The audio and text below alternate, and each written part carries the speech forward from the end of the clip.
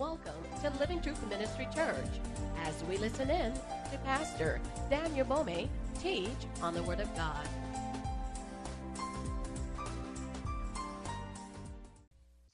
How evangelism works. How evangelism works. How evangelism works.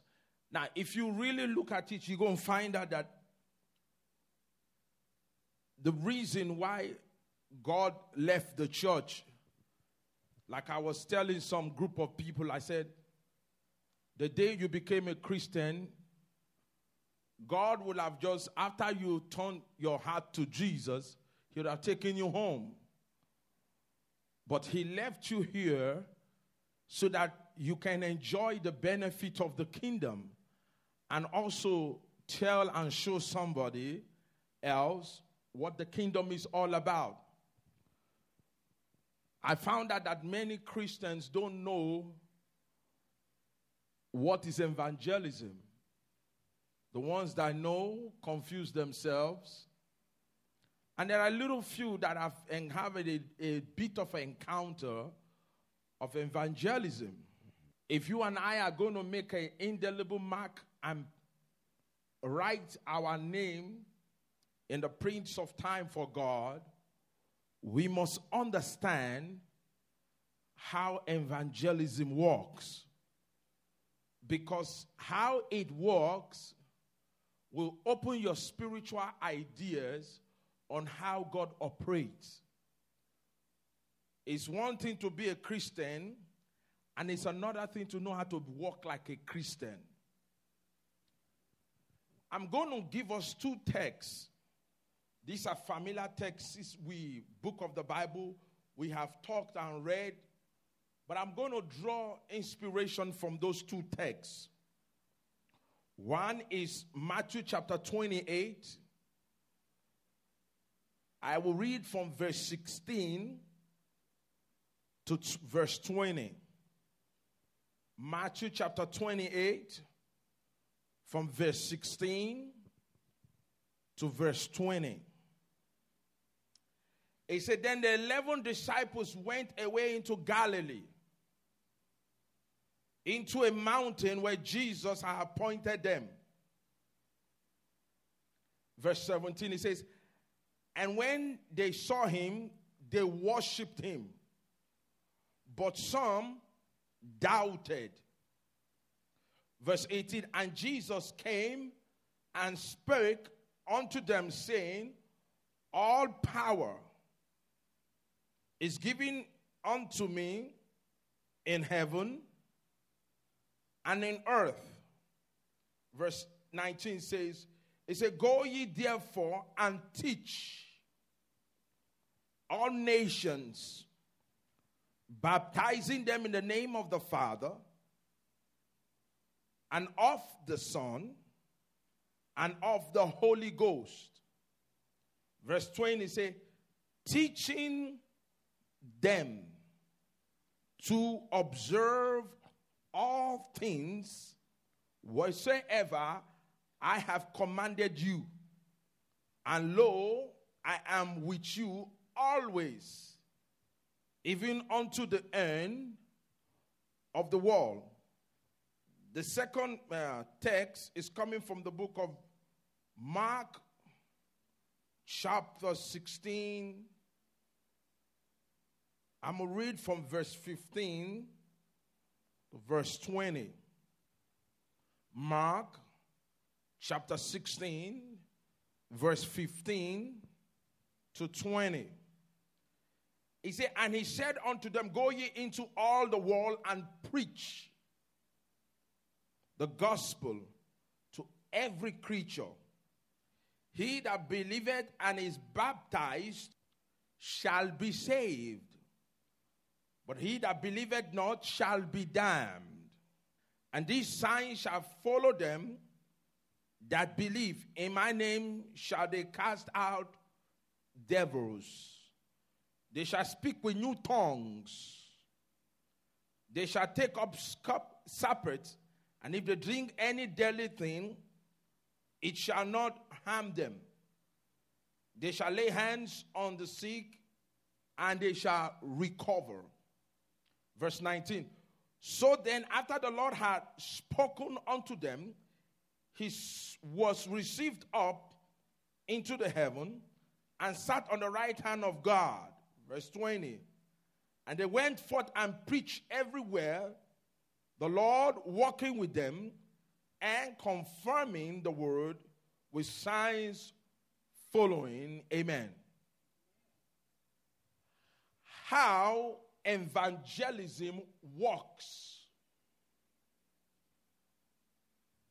I am going to teach this in 3 to 5 stages. But tonight I am going to lay a foundation.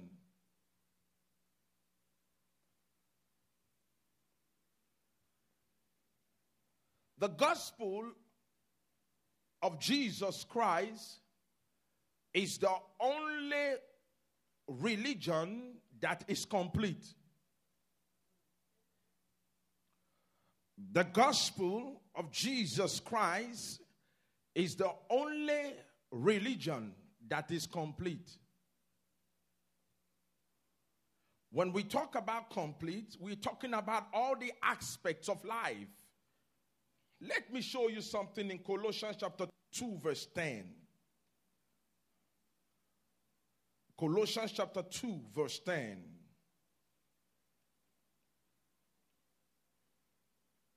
Colossians chapter 2 verse 10 says, and ye are complete in him, which is the head of all principality and power. That is, anything that is mentioned, anything that exists, anything that will ever make an impact on the face of this earth is in Christ. I was telling someone today, I said, you are complete in him. You are not complete away from God.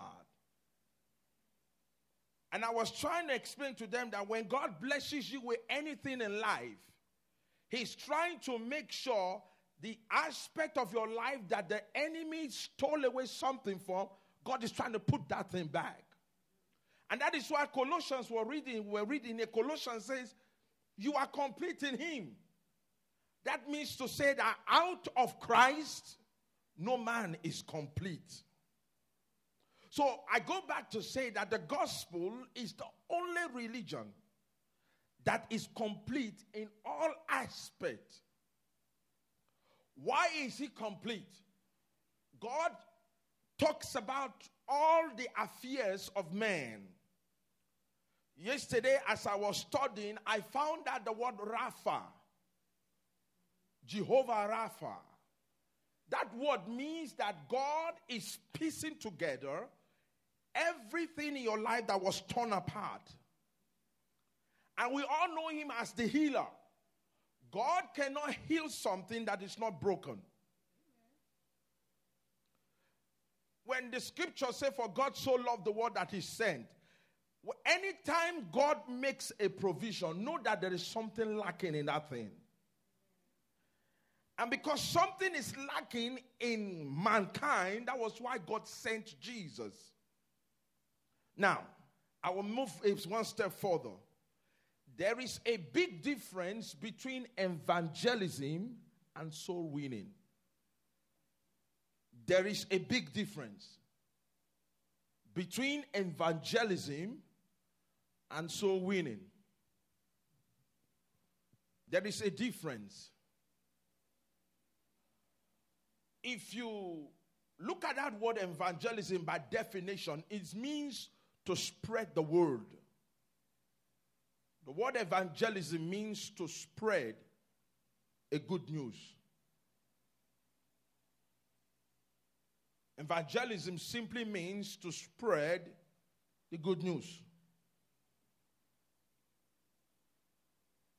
In Matthew chapter 13, we are going to read some scriptures here tonight. Because the Bible says all scriptures are given by the inspiration of God.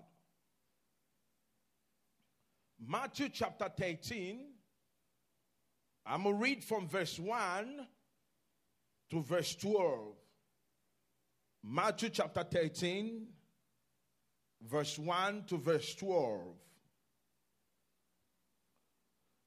If you notice, Jesus was explaining the mystery of the sower. I want to say to you that every person, whether a Christian or non-Christian, has what is called a seed. Inside of you, there is a seed. That seed might not be a godly seed. It might also, in a Christian, it might be a godly seed. To an unbeliever, it might be a seed of death. But note this. Every person born into this world carries a seed. And because we are the carriers of these seeds, God will not make you a carrier of seed if you know you cannot distribute that seed. That's why God makes us a carrier of the seed and also the sower of the seed. Now, I want you to look at this. In Matthew chapter 13, verse 1, you will notice that the Bible says the same day when Jesus out of the house and sat by the seaside, and great multitude were gathered together unto him, so that he went into a ship and sat, and the whole multitude stood on the shore. And he spake many things unto them in parables, saying, Behold, a sower went forth to sow. Verse 4. And when he sowed, some seeds fell by the wayside, and the fowls came and what? Devoured them up. Verse 5, he said, some fell upon stony places where they had not much earth, and forthwith they sprung up because they had what? No deepness of earth. Verse 6, and when the sun was up, they were what? Scorched. And because they had no root, they did what? They withered away. Verse 7, and some fell among thorns, and the thorns sprung up and choked them. But others fell into good ground and brought forth some, what? 100-fold. And some, what? 60-fold. And some, what? 30-fold. Verse 9 says, who had ears to hear, let him what? Let him hear. In verse 10 says, and the disciples came and said unto him, why speakest thou unto them in parables? Verse 11, he answered and said unto them, because it is given unto you to know what? The mystery of the kingdom of heaven. But to them it is not given. In verse 12 he says, for whosoever had, to him shall be given, and he shall have more what? Abundance. But whosoever had not, from him shall be taken away, even that he what? He had. Every one of us have seeds. Our seeds are what God uses to establish others. If you notice here, the Bible makes reference about the sower going into the field. That's evangelism. And the field is the wall. Let me dissect it. The sower is you. The field is the wall. But the Bible categorically said there are 4 kinds of harvests that are there. Number 1, there are ones that fall by the wayside. I'm going to explain what that means. It means that they received the seed, but they did not take their time out to develop the seed in them.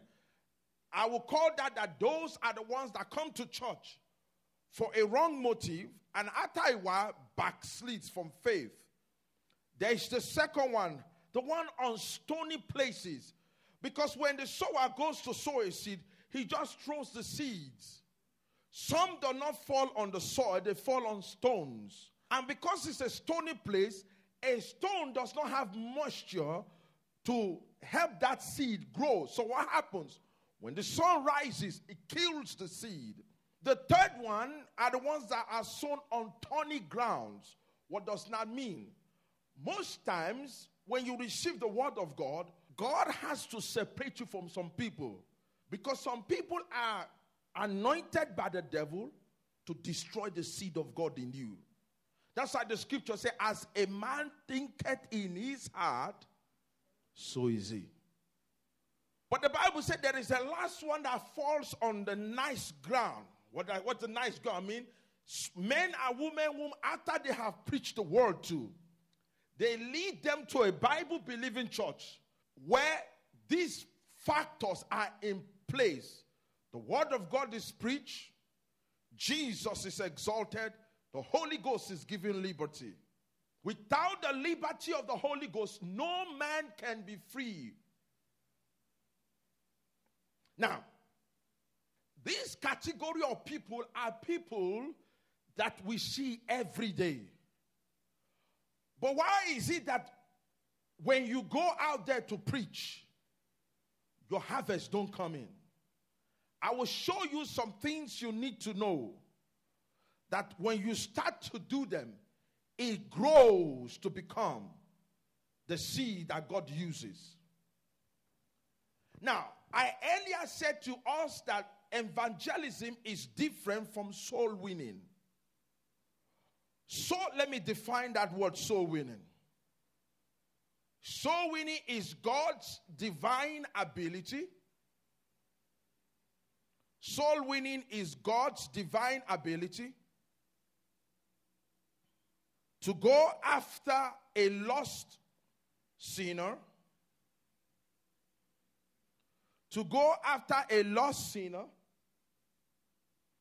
with knowledge, God's wisdom, and spiritual warfare. I will repeat again.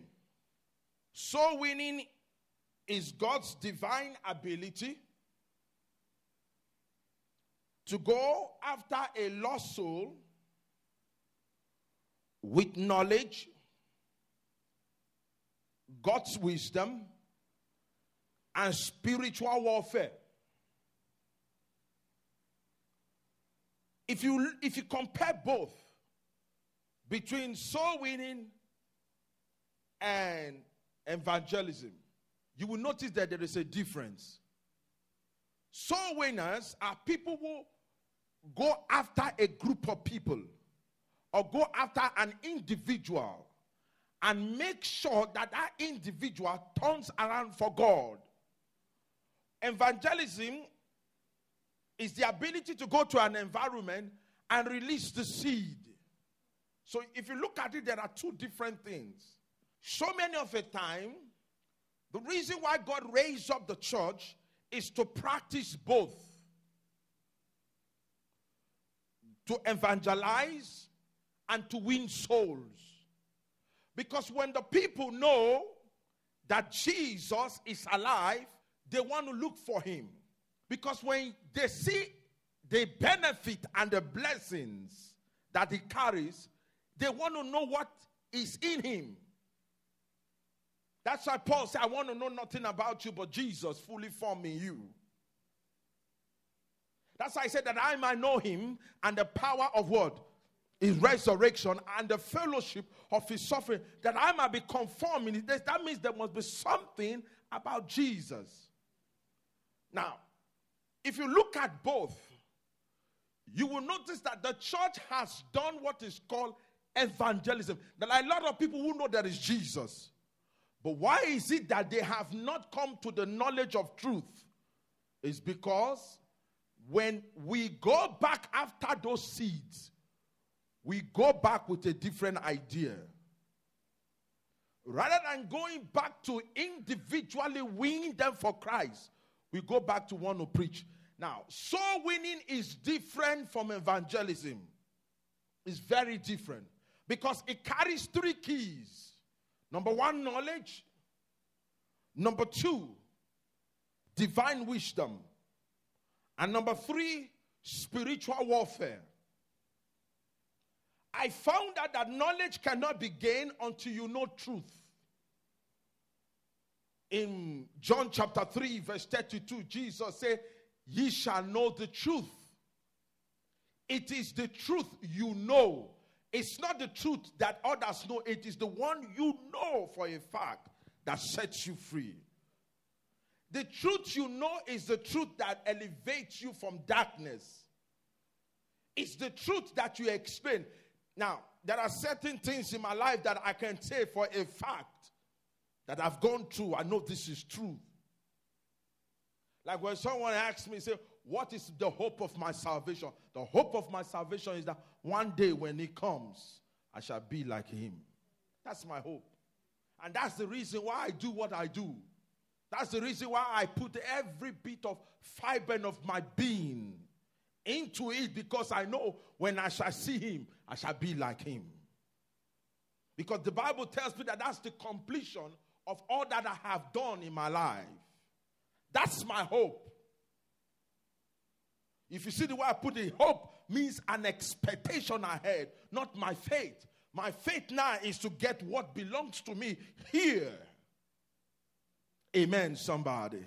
Knowledge, you need it. You need to know for a fact. Don't know by any accident, because there are some people that know God by accident. When I'm talking about you know God by accident, I mean you don't know it for a fact and experience. When you know God by a fact and experience, it opens you for eternity forever. Somebody say amen. God's wisdom. If you are not wise, you cannot know how to navigate when it comes to soul winning. Because soul winning is very challenging. When I say very challenging, I mean you must know for a fact that what you are doing is capable and has the divine capacity to bring someone back to God. And that is why the Bible talks about wisdom. We need wisdom. Wisdom is the principal thing. Then the third one it talks about is spiritual warfare. Many Christians don't know that sinners are Satan's property. If I say, some of people say, you blasphemous, you saying words that are crazy. It's the truth. I will show you a scripture. They are Satan's property. And how many of you know Satan does not let go his prisoners free? He doesn't want to leave you. Because he knows if he keeps you in that bondage, you will spend eternity with him. And that is why the Christian is always called to war. What is warfare? What is warfare? Warfare is the ability to stand in the gap for somebody else who is in need of divine intervention. That's warfare. And a Christian that is not a prayerful Christian can never be God's warrior. A Christian that does not pray can never be God's warrior. Every child that is born into this world is born into sin. That means he is born into Satan's arm. That is why you see little children get stubborn. They get disobedient. They lie. Because they are Satan's property. Somebody say, oh, they are my little angel. They are not. They are in the image of God because they've not known evil. But the day evil is exposed to them, they become Satan's property. A child knows evil first before they know good. Because the world we live in is full of evil. Now, write this down. Every sinner has a soul. Every sinner has a soul. And the book Ezekiel says that the sinner's soul belongs to God. I'm going to show you. In Ezekiel chapter 18 verse 4. Ezekiel chapter 18 verse 4.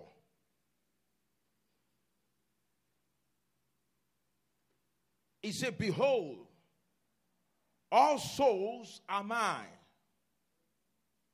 As the soul of the Father, so also the soul of the Son is mine.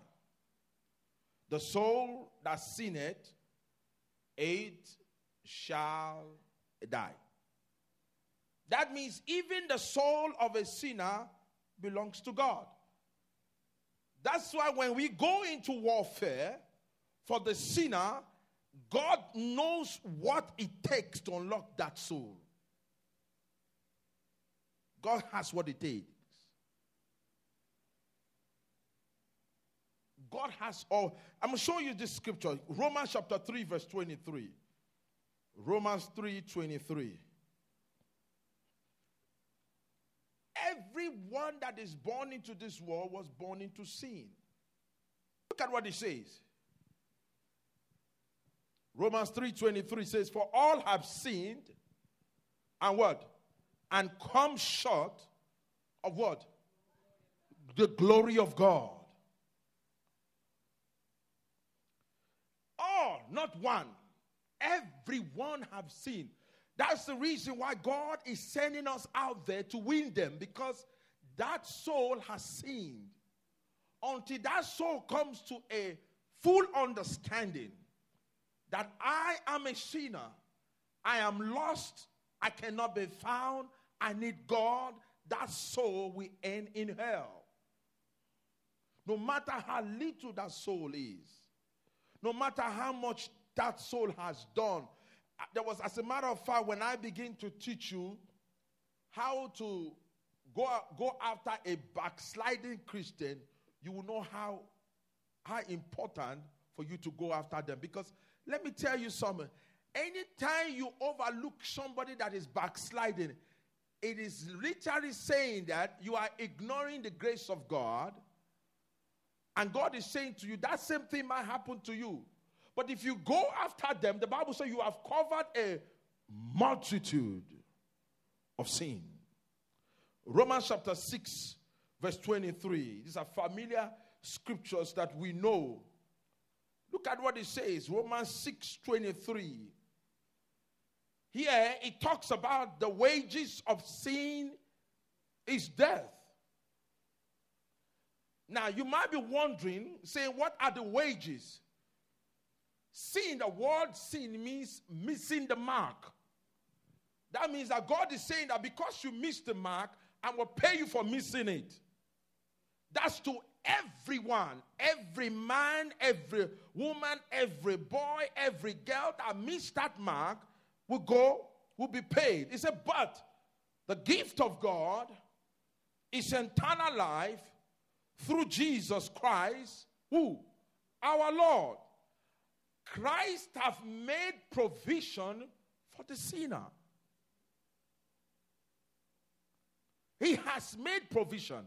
When I'm talking about provision, I mean that everything the sinner needs is there. You see, one of the great things about the kingdom of God is this. God made provision for you before we are born. He made that provision because he knows one day he is going to judge the earth based on those provisions he made for you. When I was telling someone was asking me this question, he said, are you saying that based on all the things that God has done, he will judge us? Yes, he will judge you according to what he has made provision for. Now, let me make a definition here. There is a difference between sin, iniquity, and transgression. There is a difference between sin, iniquity, and transgression. There's a big difference. I will be talking about that next week. But I'm laying foundation for how evangelism works. There is a difference between sin, transgression, and iniquity.